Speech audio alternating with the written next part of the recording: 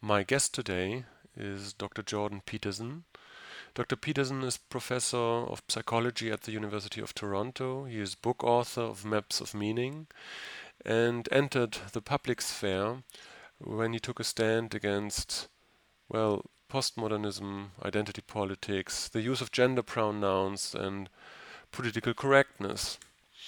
As many people out there, I think that he is fighting a necessary fight. But apart from that, I also think that his Maps of Meaning lectures on YouTube are quite fantastic. So you should check these out. So this podcast revolves around the relationship, I think, between his stand against the nature of political correctness and his Maps of Meaning, at least insofar as what we could cover in 70 minutes or so.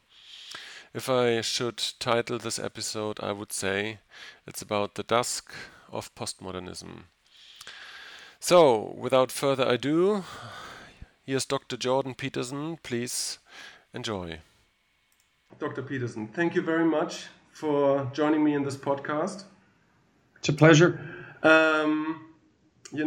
Identity politics and gender and the whole issues about gender pronouns. There's a heated debate on that here in Europe, in Germany, as well as I noted in Canada and the United States. So you posted some videos about your refusal to use this gender pronouns and about the problems of political correctness. So can you, in short, elaborate a little bit on this?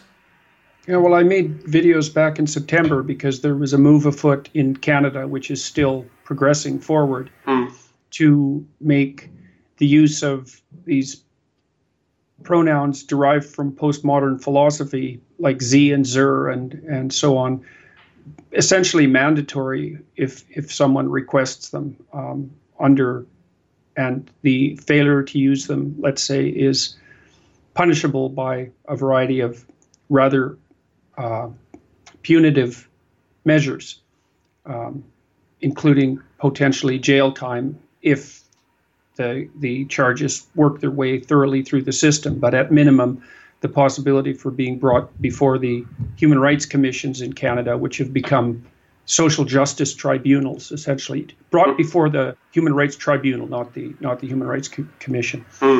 And these are, I would say, kangaroo courts that have been set out outside the standard traditional legal system to enforce these more radical neo-Marxist policies that are becoming extraordinarily prevalent in the legislative system. So I made some videos about that, and also about the University of Toronto and other large institutions' attempts to essentially diagnose their workers using the implicit association test, which is hypothetically a test of unconscious racial bias, and then to re-educate them out of that unconscious racial bias. So, and those videos caused a lot of commotion, to say the least. So that was back in September, and I've been involved in a, I suppose, philosophical battle that has political implications ever since. So these are the political aspects, but from a more psychological or sociological perspective, what are the main problems of the obligation to use those gender pronouns? Well, there's never been legislation in Canada. Our legal code is basically derived from English common law, although we have a province that uses the French civil code, and so there's a bit of a conflict between the legal traditions in Canada. But basically, it's English common law derived, and there's never been legislation in Canada that compels the use of certain language. I mean, there are restrictions on free speech, like you can't incite someone to commit a crime, for example, and you can't make a direct threat to someone's safety or life. But there's never been legislation that actually demands use of a certain kind of language. And that's a border. See, I don't really care so much about the gender pronoun issue. It just happened to be what would you call it, the issue that where this sort of thing came to a point. But I don't believe that the government should be in the business of compelling speech on any issue. I think it's an unbelievably dangerous line to cross. And I especially object to crossing it in service of a postmodernist ideology about the socioculture determination of such things as so-called gender identity. I very much object to having that viewpoint instantiated in the law. So in the relevant legislation, not only is there moves afoot to make certain kind of speech mandatory, but there's a view of human identity that's also being instantiated into the legislation and the surrounding policy, and that view is extraordinarily philosophically paradoxical and poorly formulated. At best, it insists that sexual identity, gender expression, and sexual proclivity vary independently, which they most certainly do not, even though there are exceptions. And that's being taught as dogma in schools, in secondary schools now.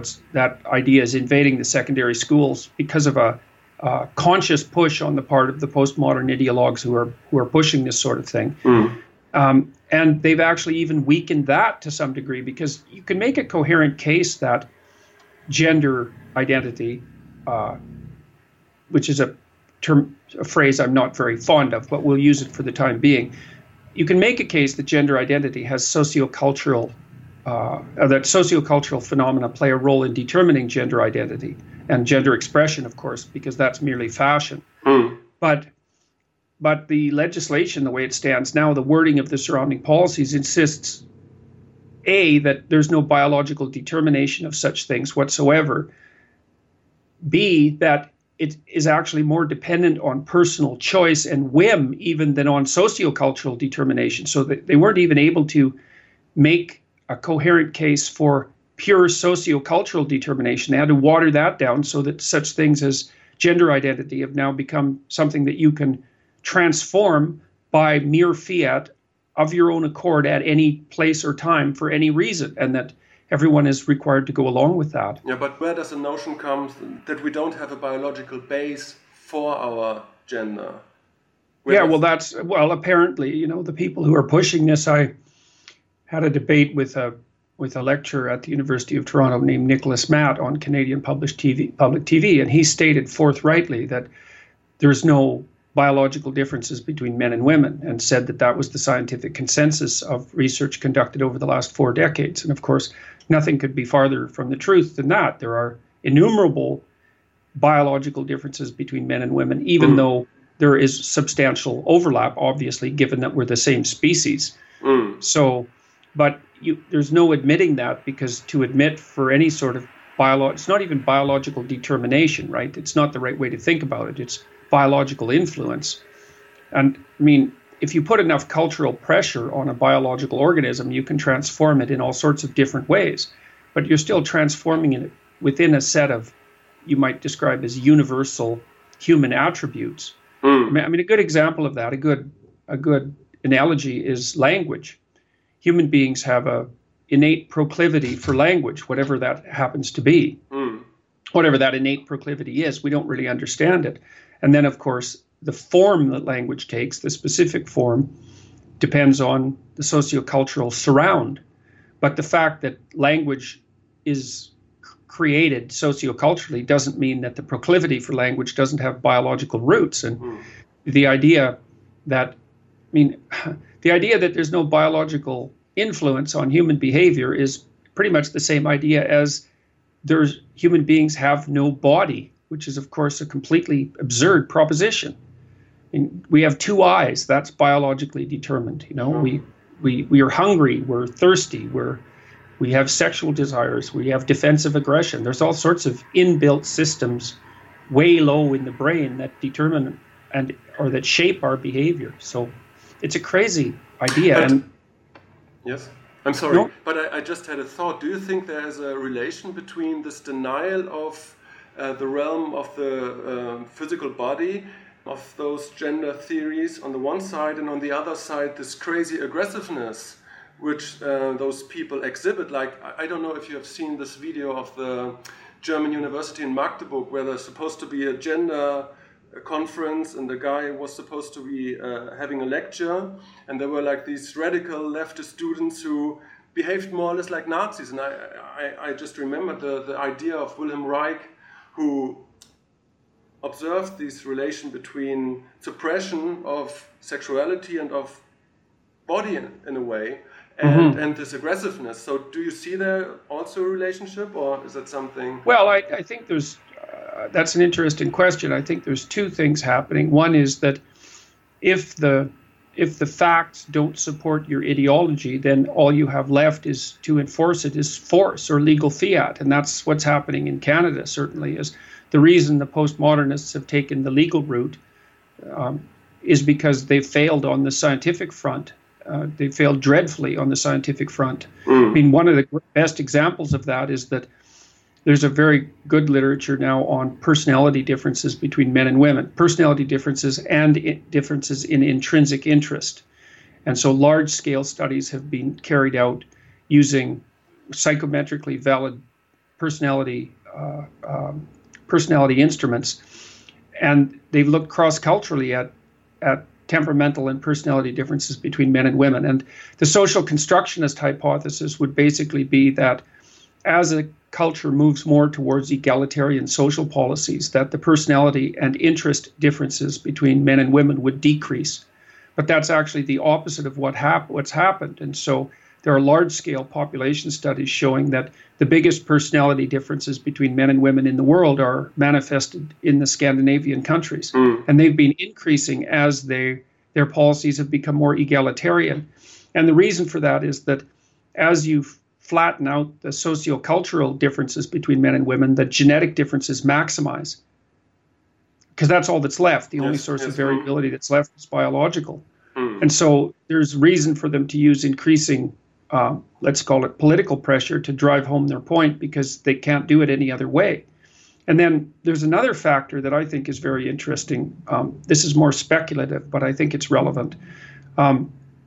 We've been looking at political correctness as a political ideology, trying to understand its psychometric structure, which means we've been examining how the set of ideas, whether the set of ideas loosely identified as politically correct actually cohere in a regular manner. Because if they don't, then there's no such thing as a set of beliefs that you could describe as politically correct. So it's an empirical question.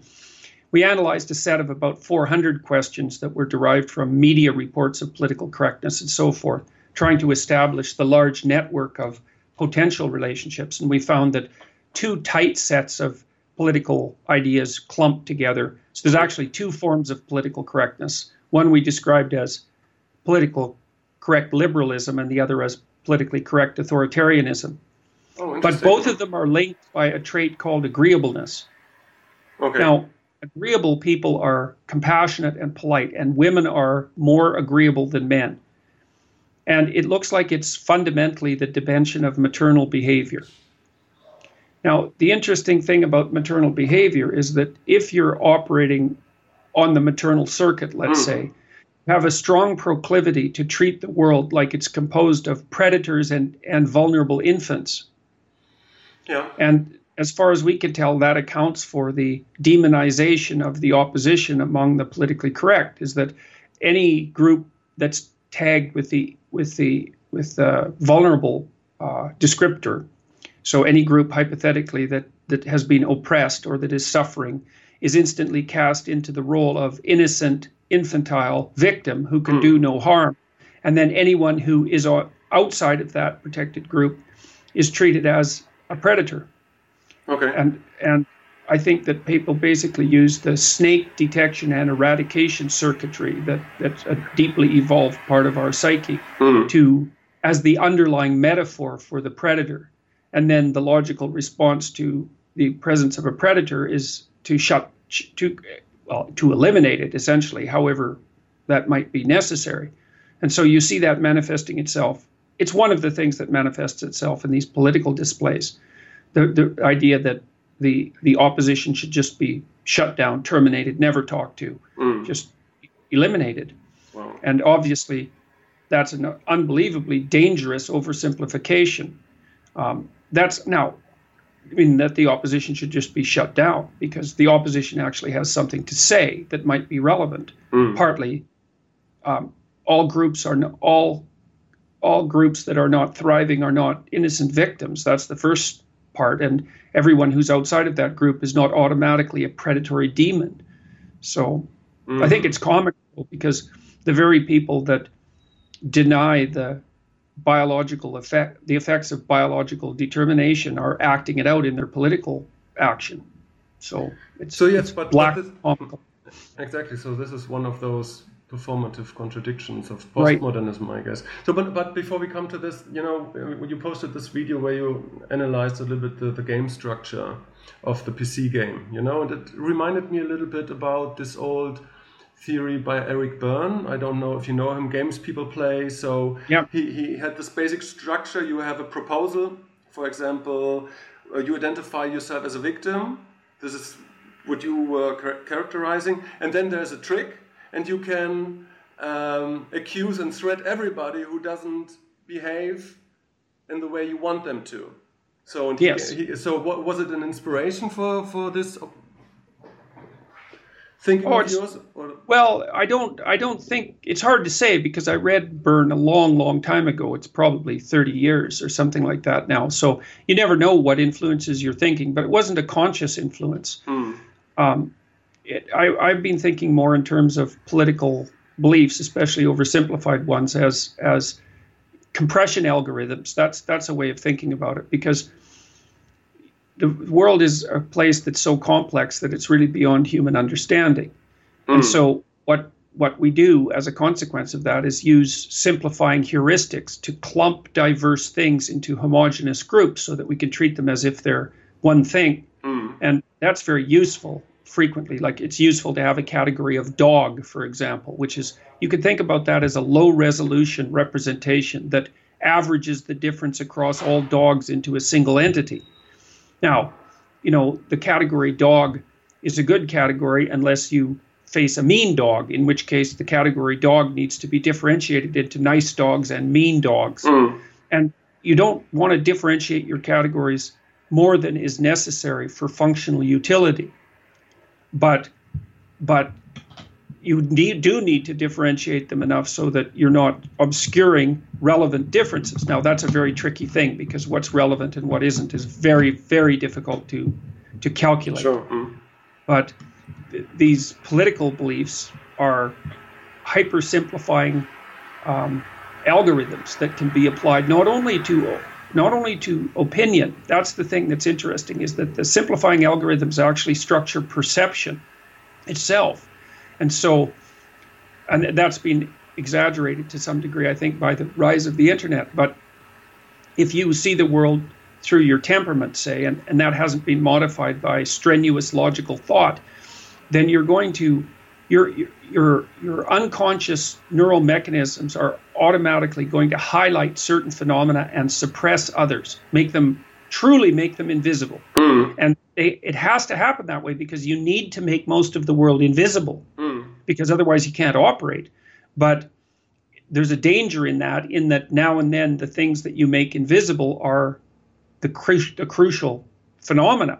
That's often why people make mistakes. But the problem is that it's happening at the level of perception. And so people imagine that you could present yourself with an unbiased field of facts. You can't, but you could just imagine that was possible. But then when you view the field of facts, your temperament highlights some and filters out others. And then you might derive your conclusions based on those facts and feel that it's merely a consequence of logical operators, but it's not.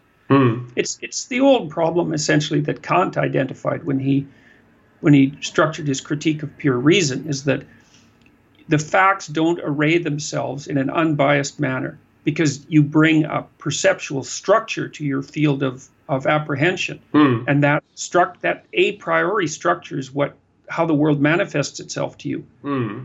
Now, you can change that, but it's hard. It takes effort and training and thought and all of those things.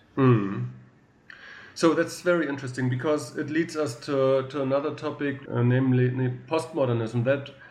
There's no broad consensus about what postmodernism or postmodernity is, but you can argue in a way that this thinking, which is in a way derived from Piaget and a lot of other guys, that this is like a a discovery of postmodernism. Like, okay, we are constructing in this way, by our temperament, our own subjective reality. That doesn't mean the objective reality, but our way, how we perceive it. Sure. Yeah. So. Well, no, go ahead. So no, and my question was because you are in a way critical about postmodernism, but in my understanding, postmodernism is a worldview which emerged out of the horrors, so to speak, from modernity. Like feminism and constructivism and all the good things that emerged in that time span of the last 100 years, more or less. So, but then something happened. And Habermas spoke about those performative contradictions, but now what is happening, that those contradictions invade our life in a way which we have never known before. Like constructivism leads to fake news and feminism is deconstructing itself. What is your take on that? Well, first of all, I mean, I understand what the postmodernists got caught up in a very complicated technical problem. And the technical problem is essentially that there's a very large number of ways to categorize any set of entities, even a small set of entities. So, for example, if you wanted to categorize a set of 6 books, there's a virtually unlimited number of ways you could do it. You could do it by height, thickness, width, date of publication, alphabetically by author, alphabetically by name, topic, number of E's, number of A's, length of the average word, length of the average sentence, length of the average paragraph, etc. You can multiply the number of categorical schemes that you could apply to that set of entities by all the properties of the entities. And there's endless numbers of properties of the entities, especially when you also consider them as elements of a larger set, right? So there's the problem, and that's back to the problem of the infinite complexity of the world. Now, to deal with that, you have to impose an interpretive structure. And so the postmodernists ended up thinking, well, if you have to impose an interpretive structure, who's to say which interpretive structure is correct? There's an endless number of them. Well, that's a big problem. I mean, it's also a problem that's bedeviled artificial intelligence. So for a long time, the artificial intelligence researchers assumed that perception was a relatively straightforward matter, and that the problem that needed to be solved with regards to building, like, say, intelligent robots that could act autonomously was to determine how to act upon the entities that were perceived. But as they started to build machines that could perceive, they discovered, and this was back in the early 60s, that perception was such a complicated problem that it actually looked impossible. So what's happened, the way that's been solved essentially, is that robots, artificial intelligence entities have had to become embodied and instantiated with specific purposes so that the problem of perception could be solved as a consequence of goal-directed action. So, because what happens is that it's goal-directed action that sets the pragmatic frame for perception. Perception is a tool used to attain certain goals. It's not a way of dispassionately observing an infinite set of variables. And so the postmodernists stumbled across that problem. It's, oh my God, there's an infinite set of interpretations. Well, then, for example, how can we be sure that any interpretation of a text is canonically correct? And if we can't be sure that we're interpreting a text in any canonically correct manner, how can we be sure that we're interpreting the world in a canonically correct manner? And the answer to that is, well, that's complicated, but part of the answer is you can't be sure. But then you can't say, well, just because interpretation is extraordinarily complex, all interpretations are therefore equal, which is the next postmodernist move, or that all interpretations are arbitrary, or that all interpretations necessarily only serve political ends. And that's where the postmodernists see what happened with postmodernism is that if you take the philosophy to the logical conclusion, you can't act. Okay, but you can't not act, because then you die. So that's not an option. And so what's happened is that postmodernism has been remained nested inside the neo-Marxism out of which it partially emerged. And the postmodernists default to Marxist presuppositions, value structures, whenever they need to act. And they just cover that over with a wave of the hand. It's like, well, yeah, everything's an interpretation except the idea that there are oppressed and oppressors. That's true. That's a canonical truth. And now we can use that to guide our action. And we're not going to brook any criticism of that idea because, well, then we would be paralyzed into inaction. So, and the fact that that's logically contradictory will just wash that away with the hand-waving movement that claims, well, logic is a tool of the oppressor anyways. So it's an appallingly contradictory philosophy, but it doesn't matter because the postmodernists do claim that logic, they claim this forthrightly, Derrida in particular, that logic is part of phallogocentrism and that it's just the way that the patriarchal structure justifies its claims to power.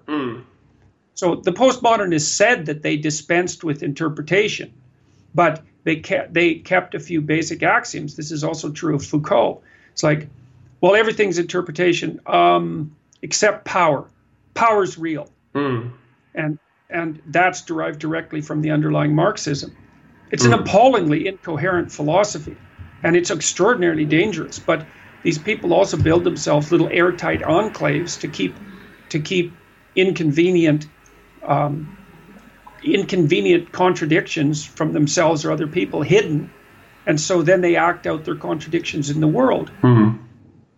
Interesting. Okay, so you talked a lot about Piaget in your lectures and the stages of development. So and I guess he stopped with a formal operational level of adult development. So, but I was wondering how much your worldview is informed by more differentiated stages models, because there are like models who say, okay, there's like a pluralistic or even more post-conventional, or there are more post-conventional stages up to being construct aware, how we deal with narratives and all that stuff. How much are you influenced by those?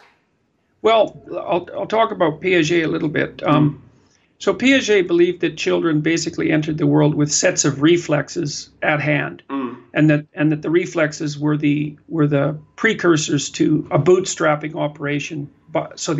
That brought the child into being as a fully fledged entity. And so, in some sense, he viewed the world as a field of information that the child could interact with and absorb the information, model it, imitate it, both in an embodied sense and also then in a conceptual sense. Embodiment first, and then conceptualization. So for Piaget, the fundamental embodiment of a cup would be this, right? Because that's how you grip a cup. And so a cup is something to grip. And then once you've got the grip-cup relationship, then you can conceptualize the grip relationship and you can start talking about grip as an abstraction. Okay. But it's basically embodied.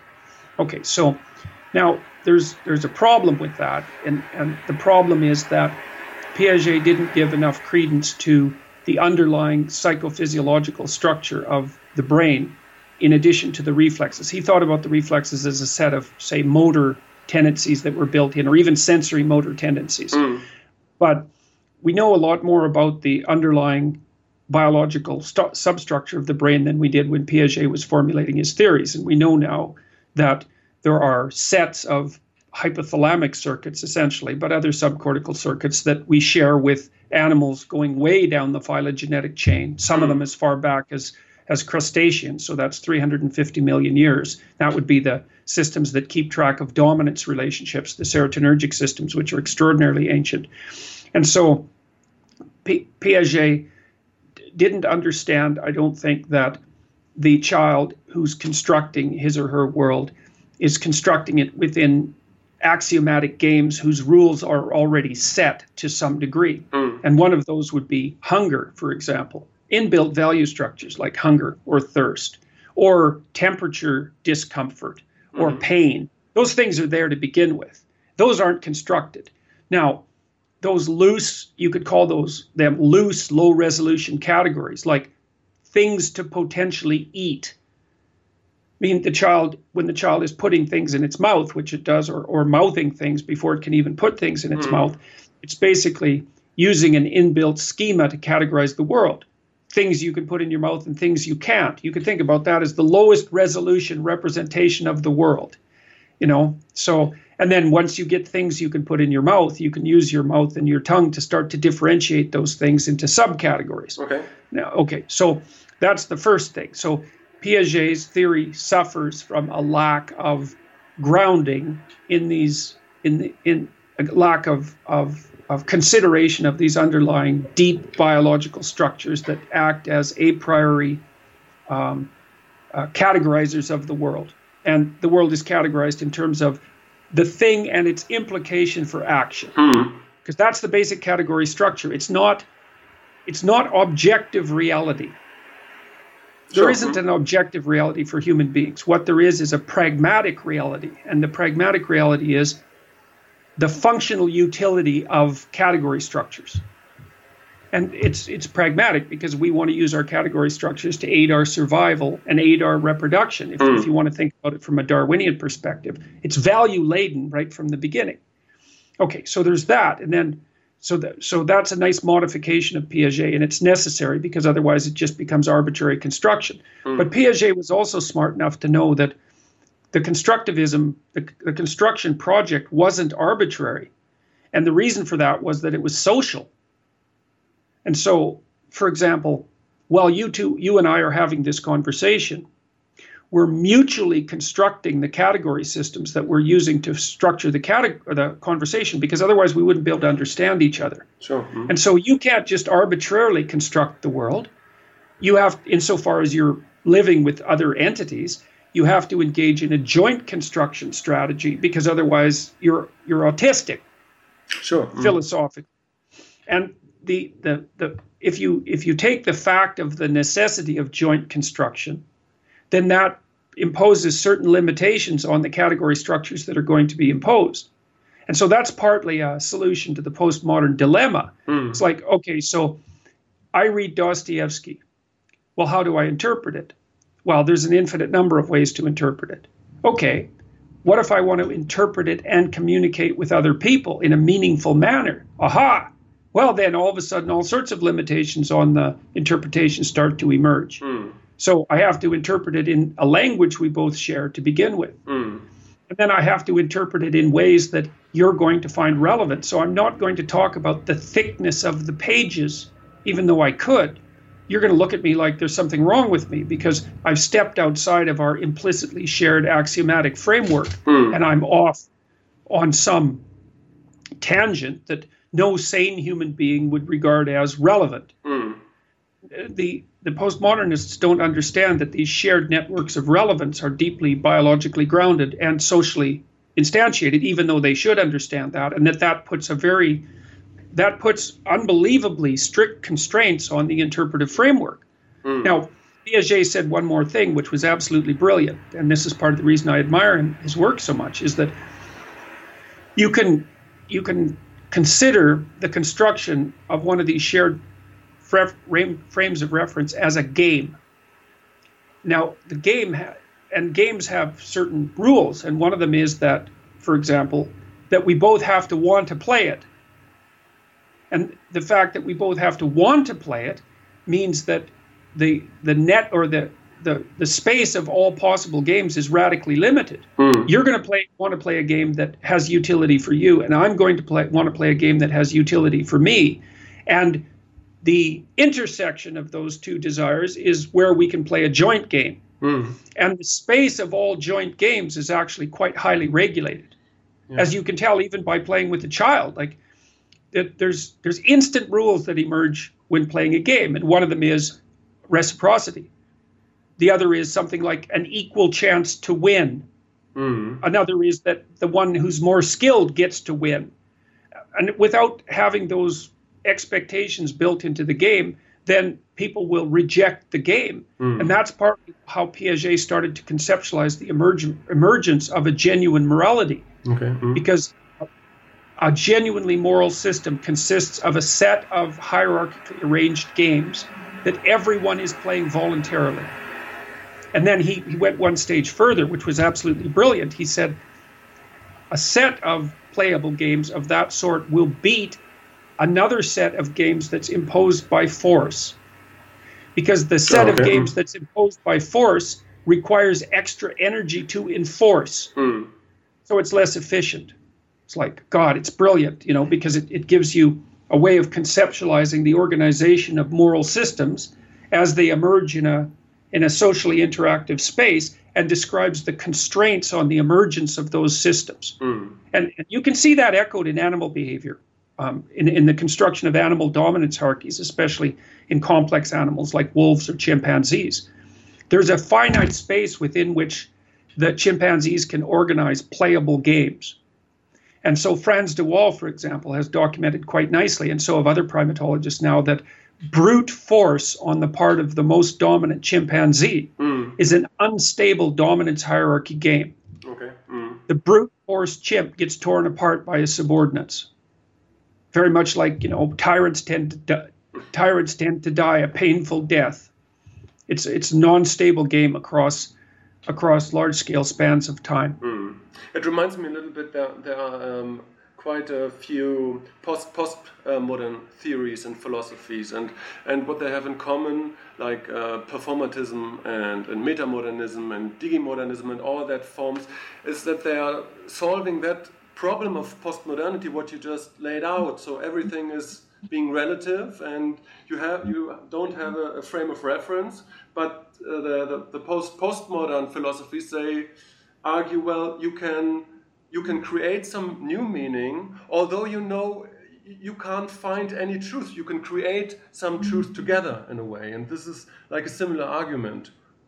Right. Well, right. Well, okay. So that's part of the issue, but there's a it's lacking the biology, that perspective, because the other thing is that the truths that you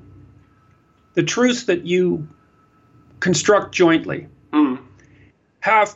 they're practical truths, roughly speaking. They have to be able to act them out in the world in a manner that produces what they intend, and that intention is going to be grounded in desire. And so it isn't merely the idea that you and I have to agree on what say you and I come up with a plan. Okay, so we've constructed the plan jointly, but now we have to go implement it in the world. Now, any category scheme is a plan.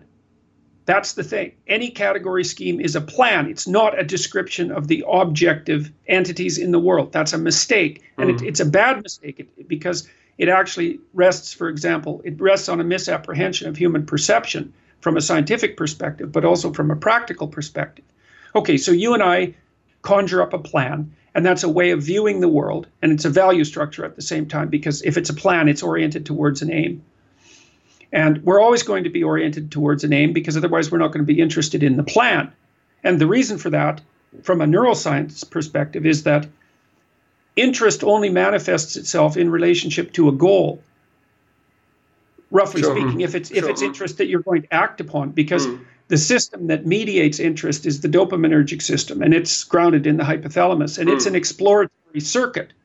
And so it kicks in when you specify a goal, and then it's the system that produces the positive emotion necessary to move towards the goal. And it's monitoring the environment to ensure that the category system that you're using to orient yourself towards the goal is functioning properly to move you towards that goal. So then we take the shared truth that we generated and we act it out in the world. And if the action in the world invalidates the theory, then we have to return to the drawing board.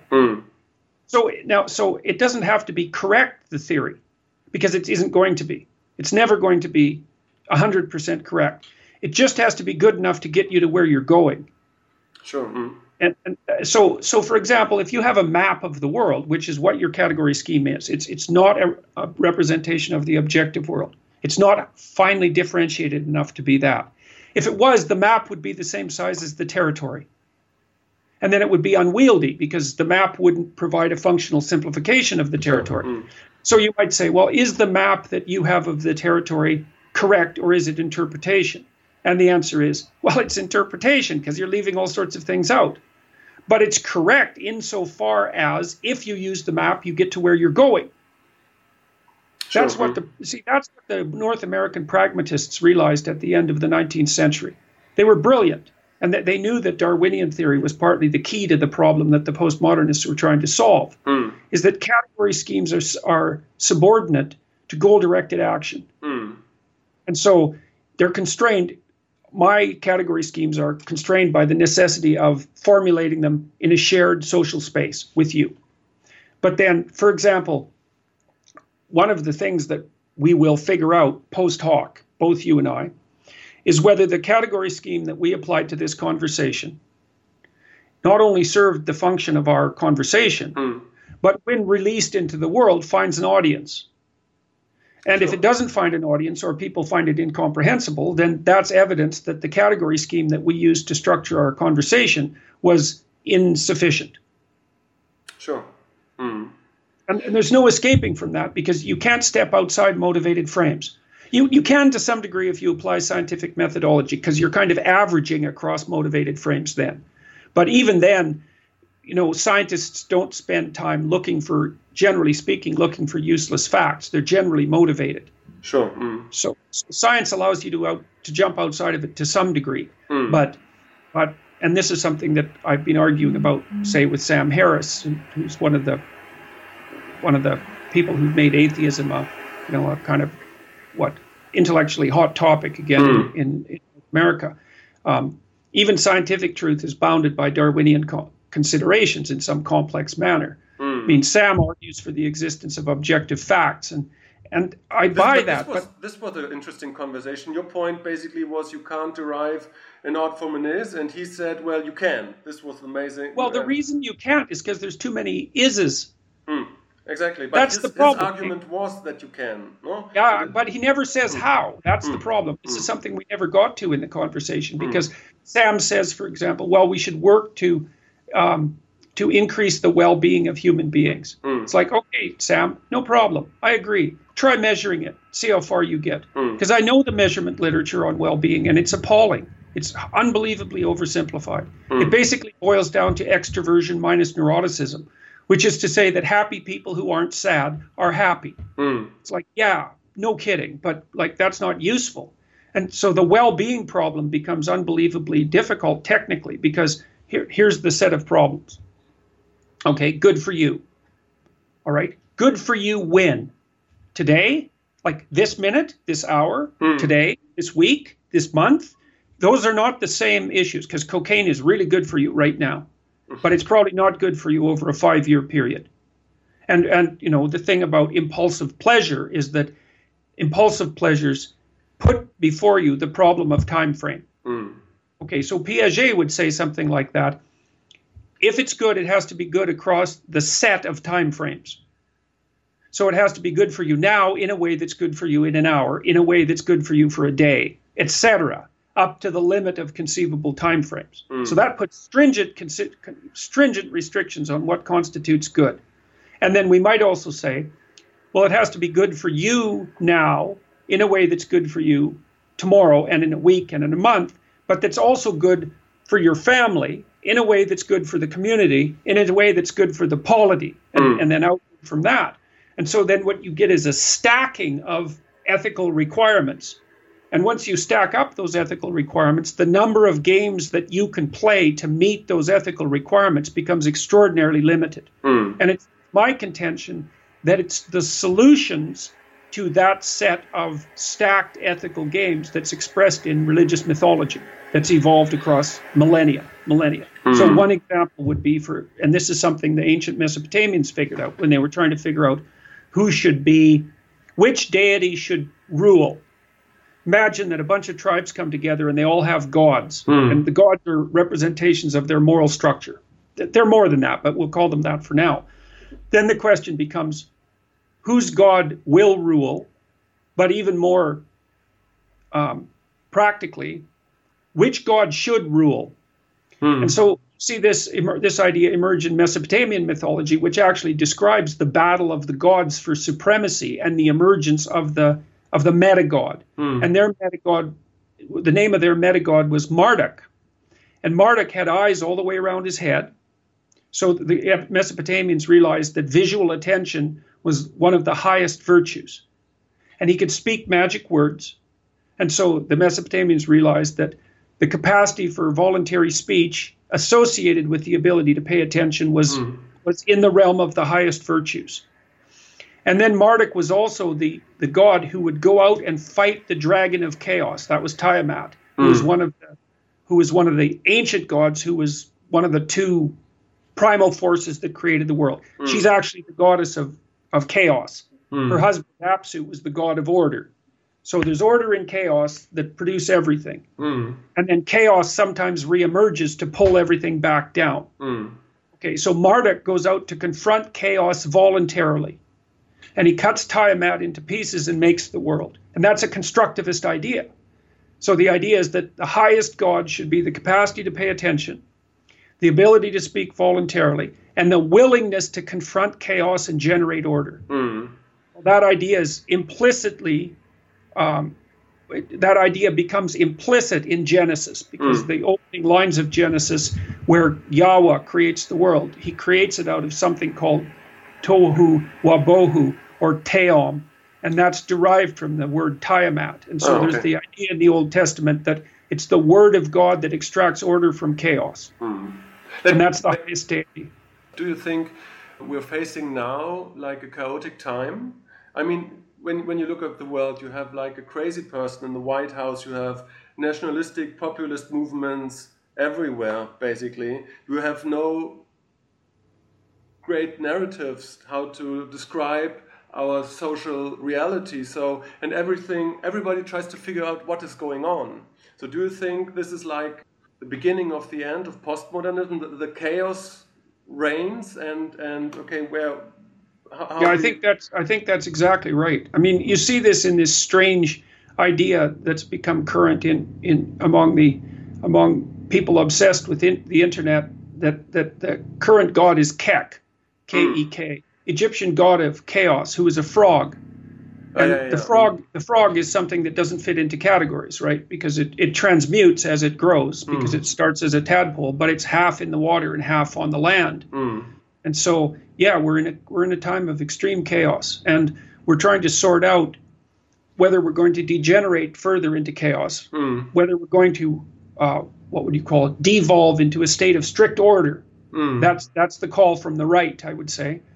Or, in my estimation, whether or not we're going to follow the pathway of logos, which is the pathway that's laid forward in the ideas that I just described. Is that individuals have to confront the chaos with their own character and parse it back into habitable order. But that's a matter of individual characterological development, in my estimation, and that's the alternative to the radical left-wing postmodernist chaos and the call to a return to, restrictive nationalistic identities that's characteristic of the call from the right. But yes, it's a very dangerous time. Yes, I mean the danger which may lie ahead may be tremendous. It's like a time where a whole worldview collapses in a way, and all the good things that postmodernity started with.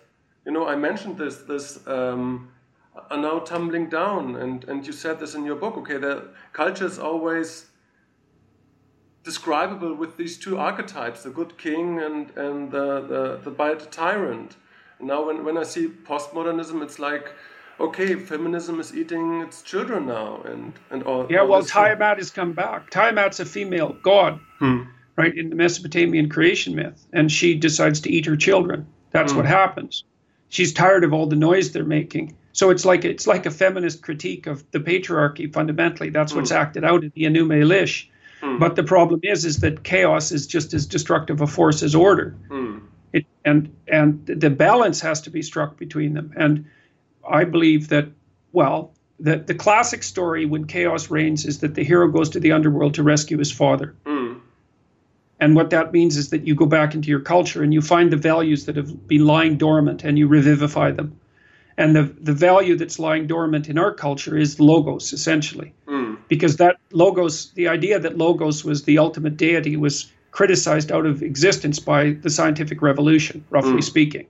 Because the scientists confused, and so did the religious people. The scientists and the religious people confused the idea of logos with a scientific description of a set of facts. And it's not. Look, one of the things that Piaget said was that when you look at the history of facts, you find that facts dissolve and change as time transforms. Now it's kind of a view that Thomas Kuhn shared. Now, that's not exactly true because some facts are more robust across time than others. Like the idea that things are made of protons is a pretty damn robust fact, and it's true across almost all possible frames of reference. So Piaget was wrong, and so was Kuhn, I think, because they failed to take into account that some sets of propositions are more robust to transformation than others. But be that as it may, there is still the case that sets of facts tend to transform. And so that it's difficult to say what fact is permanent. But Piaget performed a sleight of hand in respect to that, and he said, okay, the facts themselves might not be able to be regarded as permanent, but the process by which we derive the facts is permanent. Okay, and he thought of that as this exploratory tendency that underlied the constructivist act. There's something in you that's constructing. Okay, well, that thing that's in you is a permanent fact. That's the logos. And the question is whether or not the fundamental question, and this is something Christianity has been putting forward as the cardinal question for thousands and thousands of years in imagistic and implicit form. Are you going to identify with the logos? That's the key to salvation. And the logos is the thing that uses communication to balance order and chaos. Okay. So, for example, in the classic dragon slayer type logos myths, the hero is the person who goes out beyond the confines of the community, comes into contact with the dangerous unknown, often given predatory form, because that's the circuit we use to conceptualize the unknown, and receives something of great value, which is then distributed to the community. Okay, that's the oldest. That's one of the oldest stories of mankind. You could think about that as the central story of mankind. It's the expression in narrative of our evolved being. And then there's an adjunct to that story, which is, well, sometimes the hero goes out and confronts chaos and generates order. But sometimes the hero goes out and confronts a too rigid order, demolishes it, and recasts it. And so, like the Mesopotamian hero, for example, that's Marduk, is basically a St. George dragon slayer type. But Christ is more of a social reformer. Okay. Even though Yahweh in the Old Testament is more like Marduk. He's the force, the logos force that creates order out of chaos using the divine word. But when Christ emerges on the mythological scene, let's say, he opposes the tyrannical state and opposes the notion that its adherence to truth and to spoken, its adherence to spoken truth and orientation towards the highest good that's actually superordinate to the state. And that makes the state subordinate to the individual, to the logos element of the individual. And that's the fundamental proposition upon which Western culture rests. If you confront radical leftists and you want to confront the problems of postmodernity and all we have spoken about, so what is your solution to be that hero, to enact that logos and speak the truth? Or Yeah, that's exactly it. Well, and I could say to the postmodernists and the identity politics people too, you can say you can just take their argument, push it to its logical conclusion. It's like you fractionate group identities until you come down to the level of the individual. See, the problem with the group identity idea is that the group identity, so that's identity politics, is predicated on the idea that a group of people is a homogeneous unit. But that's incorrect, because you could take your homogeneous unit, let's say black people. Okay, black people, a homogeneous unit. Well, it's a racist proposition to begin with that constitutes a homogeneous unit. It's actually the key element in racism is to treat a group of individuals as if they're isomorphic using a single category structure. It's the definition of racism. But anyways, forget about that for a moment. Okay, black people. All right, fine. Well, what about women and men? Okay, black women and men.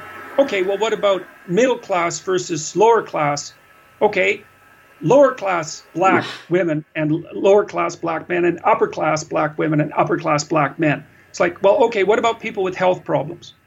Okay, well, how many health problems? Okay, well, let's say there's 40 serious health problems. Okay, so now we fractionated that. Okay, what about attractiveness?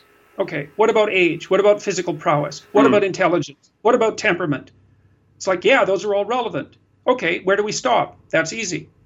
We stop at the level of the individual. Because you can't fractionate past that. And so if I'm going to take your identity seriously, I take all of the differentiation that characterizes you and treat that all as relevant. Okay, how do I do that? I meet you as an individual. We meet logos to logos. Right, right. And so I don't see any way out of that from a logical perspective, unless you're willing to say, no, there's certain categories that are canonical. Well, what are those? Race. Okay, you want to say race is canonical, do you? Well, welcome to the world of white suprematism. Because that's an inevitable consequence of that perspective. Sure. And you can see that playing itself out right now. If there are black people, there are white people. Sure. And first of all, people aren't black and white. They're actually brown and tan. Really, I mean, you think about that. I know that seems only. Jung wrote kind of a good deal about that, no?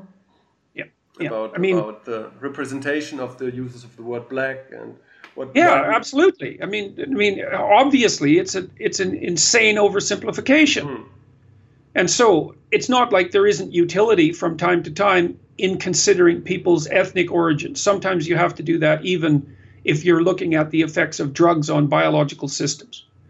So there's places, there are situations where one categorical scheme is more appropriate than the other. But to privilege, to use the postmodernist phrase, to privilege race above all other distinctions is to fall prey to the precise error that the postmodernists were complaining about. Okay, privilege race, what does that mean? Oh, you're not privileging a bunch of other things. Well, what if they're relevant? It's like, yeah, what if they are? Because they are. So it's a crazy game. And part of the reason that the radicals are playing it is because it enables them to divide the world up into people they can hate and blame, and that means that they don't have to take responsibility for their own lives. They don't ever view themselves as, okay, you're a perpetrator. It's like, okay, that means I'm not. Well, that's a problem because I'm a perpetrator too. All these Western postmodernists who are complaining about the unfair division of resources, they're already in the top 1%. Right? Because they live in North America. They live in Europe. Sure. So then they say, well, what about the 1% that's above me? It's like, yeah, well, why don't you clean up your own house first? That's true. One last question I had. The Maps of Meaning videos, were they already that popular before you started the the Professor Against Political Correctness, or just No, there's been an absolute skyrocketing of their popularity since I released these. Well, I think what happens is that look, I've been accused of over-exaggerating the importance of the pronoun issue. Okay, well, fundamentally, the pronoun issue is a tiny sideshow in a very massive game. I think the reason that it attracted attention when I opposed it was because I actually said there was something I wasn't going to do no matter what. I wasn't going to use this language that the postmodernists created. And so I took something universal and large and made it concrete and specific. And that made it real. And it made it dramatic. I mean, I didn't intend that. What I intended was to clarify my thoughts on the matter, but also to state that there was no way I was going to use that language, and to make it public, partly to clarify my own thinking, but also to indicate that there was some opposition to this idea, that I thought it was reprehensible. Well, obviously that struck a nerve because, I don't know, maybe 20 million people have watched on YouTube some derivation of the consequences of that, perhaps more. Wow. All right. And so then people have come to my website to figure out what's going on. And then they watch something else that I'm doing and they think, oh, I see, there's more to the story than meets the eye, which is of course the case, and everyone knows it, because if it was just a matter of preferred pronouns, this would have been a 15-minute flurry of activity. And I think so, because the philosopher Zizek, he posted a similar 5-minute video about the totalitarian character of political correctness, and it doesn't create that a stir, so... Yeah. Well, I thought for a long time about why it caused such a stir, and I do believe that, you see, I made an archetypal statement, but an archetypal statement has no meaning unless it's confined to a particular time and space. See, I can give you an example of that. This is a very strange example, but see, there's an archetypal reason why Christ was a carpenter in the Middle East. Okay. And the archetypal reason is because the logos is a transcendent reality. But it's so abstract that unless you embody it, it doesn't have sufficient meaning, because it's not localized. And you could say that on the grandest of all possible scales. The logos is meaningless without embodiment. Right. And so that's a key to the secret of being itself. So each of us is an embodiment of the logos, and that's what makes it real. It's the logos is something of infinite power, but it has no reality until it's limited. Strangely enough, it's like a genie. Okay. A genie has to live inside that little lamp. Genie is the same word as genius. Sure. And that's another manifestation of the idea of the logos. Well, I took a universal problem, which is, let's say, this postmodern chaos. That's one way of thinking about it. And I made it concrete. I said, here is something I will not do. And that turned the political, philosophical issue into a human drama.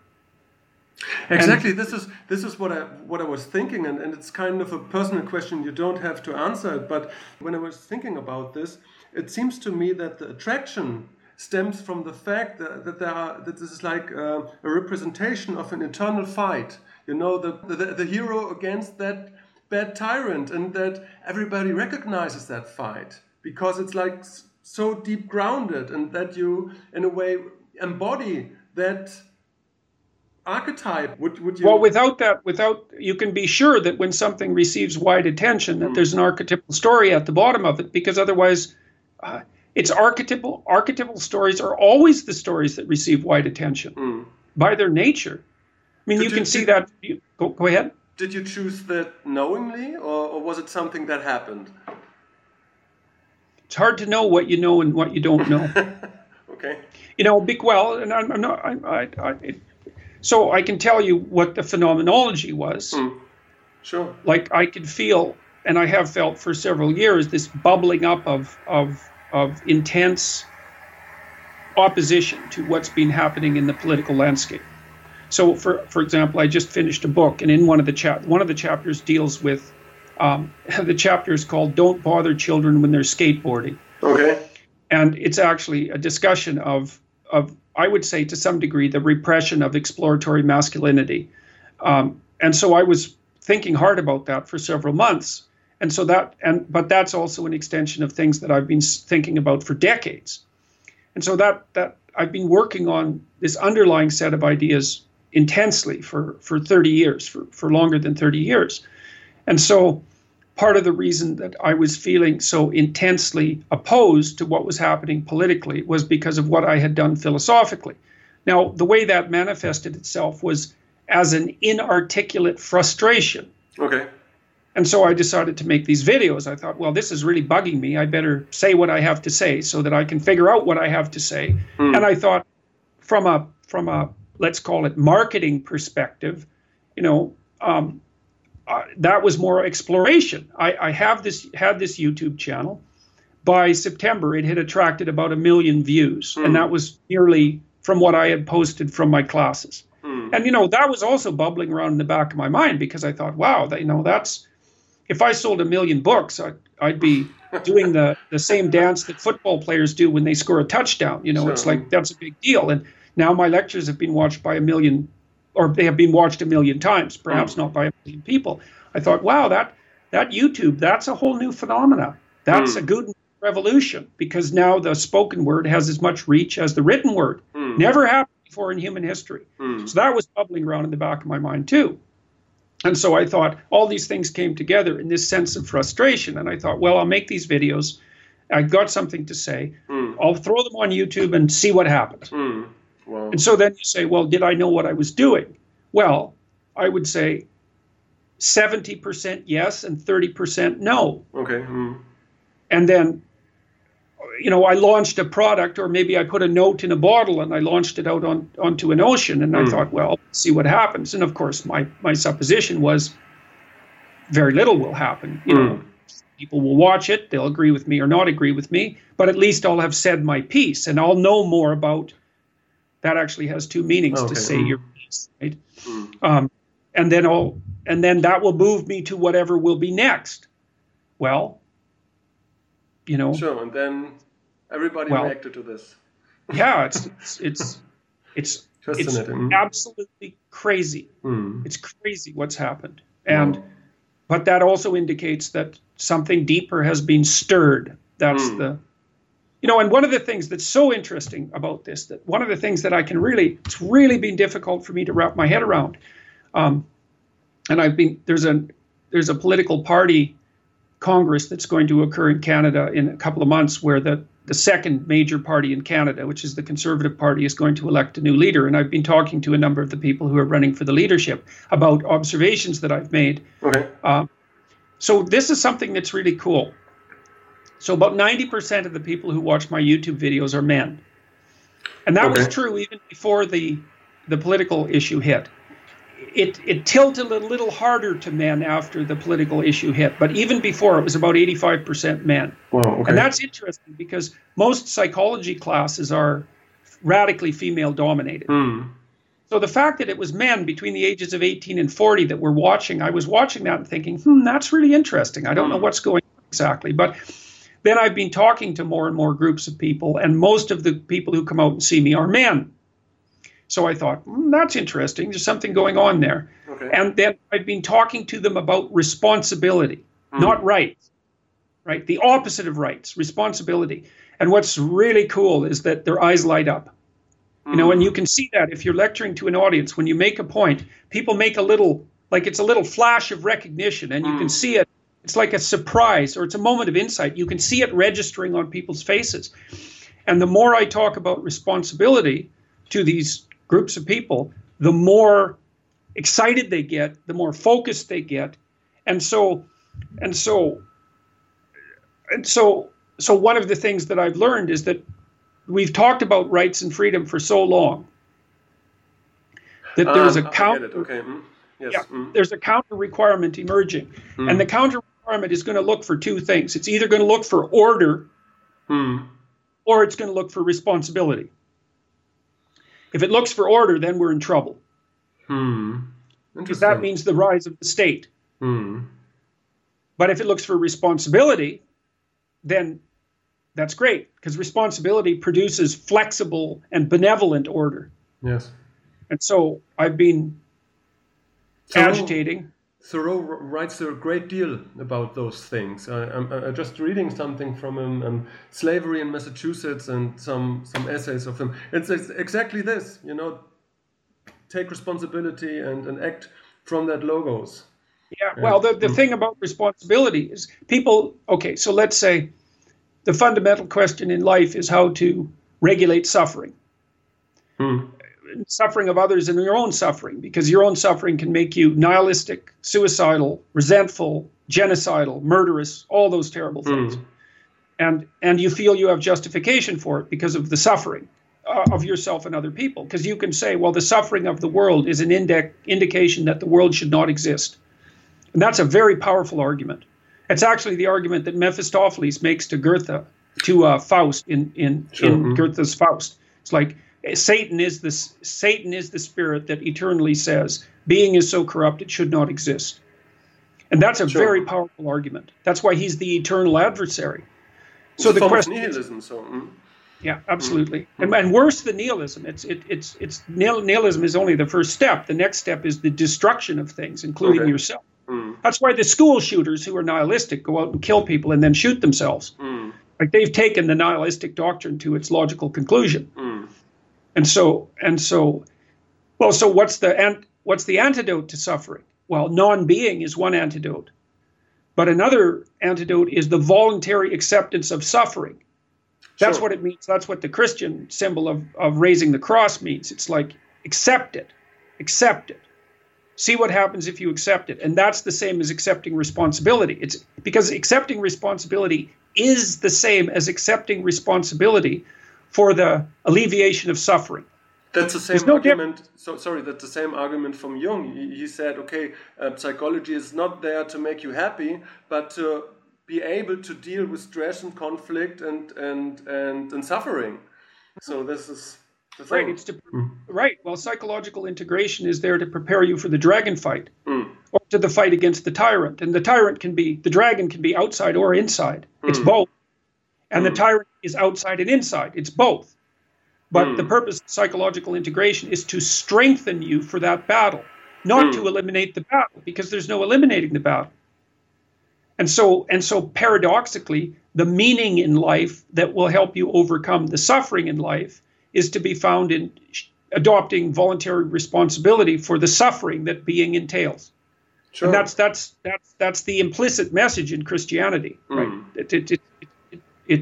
It's implicit because the story had to be formulated and acted out long before we could understand it explicitly, right?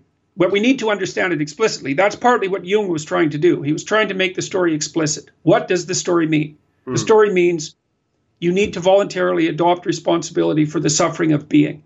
And in that, you'll find sufficient meaning in life so that will justify life.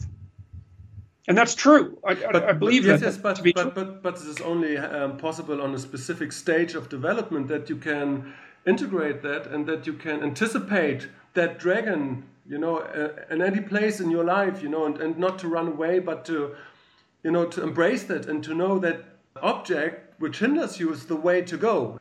Yeah. It's very difficult to get to a point where you can formulate that abstractly.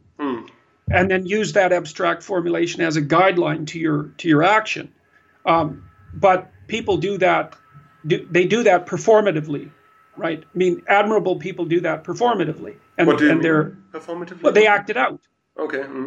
And so you see kids. There are kids who are admired by other kids. And if you ask the kids why they're admired, they can't really tell you. They say, well, he's cool, or, I really like the way he acts. It's like, it's very low resolution representation. Okay. But those kids are usually courageous and forthright and brave and tough. And so there's an affinity. There's an affinity for the next stage of development that underlies admiration, right? That's hero worship, roughly speaking. And that can occur mimetically, which is, of course, one of Piaget's ideas as well, is that you act out things before you understand them. And of course people do. For millions of years, we had no language. Obviously, we're acting things out before we understood them. Obviously, just like animals do. So now we need to understand as well, because how you did it with the videos. You said that you acted that out to see what it's all about. So it's quite interesting. And we're engaged in a process of self-revelation. Obviously, there's far more to us than we can understand. Otherwise, we wouldn't need a psychology or a sociology or any of the human sciences. So we're always trying to figure out what we're up to. So, Dr. Peterson, what are your upcoming things? I have heard that you will publish a book. Yes, I have a book coming out in 2018 called 12 Rules for Life, An Antidote to Chaos. Okay. And it's actually it's an elaboration of some maxims that I put forth on a website called Quora in response to a kid who asked, what are the most valuable things that people should know?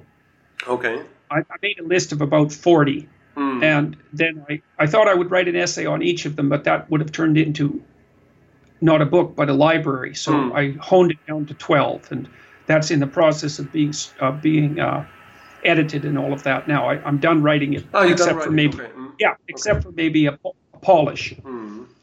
And I'm going to Harvard in a week to talk there, and I'm going to Oxford in June, and I'm going back on the Joe Rogan podcast in May. And fantastic! This was the best podcast I've ever heard. This Joe Rogan podcast. Yeah, we had a really good conversation. It was good. So I'm looking forward to the second one. And this one went pretty well. Thank you. Okay. Yeah, I think so too. Yeah, I think we got a long ways with it. So that's really cool. Sure. So, Dr. Peterson, thank you very much for taking the time. I know you have a full schedule. So I wish you all the best in your archetypal fight and in your endeavors. Yeah, well, thank you for helping me push it forward. It was a good conversation. And so I think it'll be helpful to people, and it was helpful to me because I got to clarify things a little bit more. Sure. So.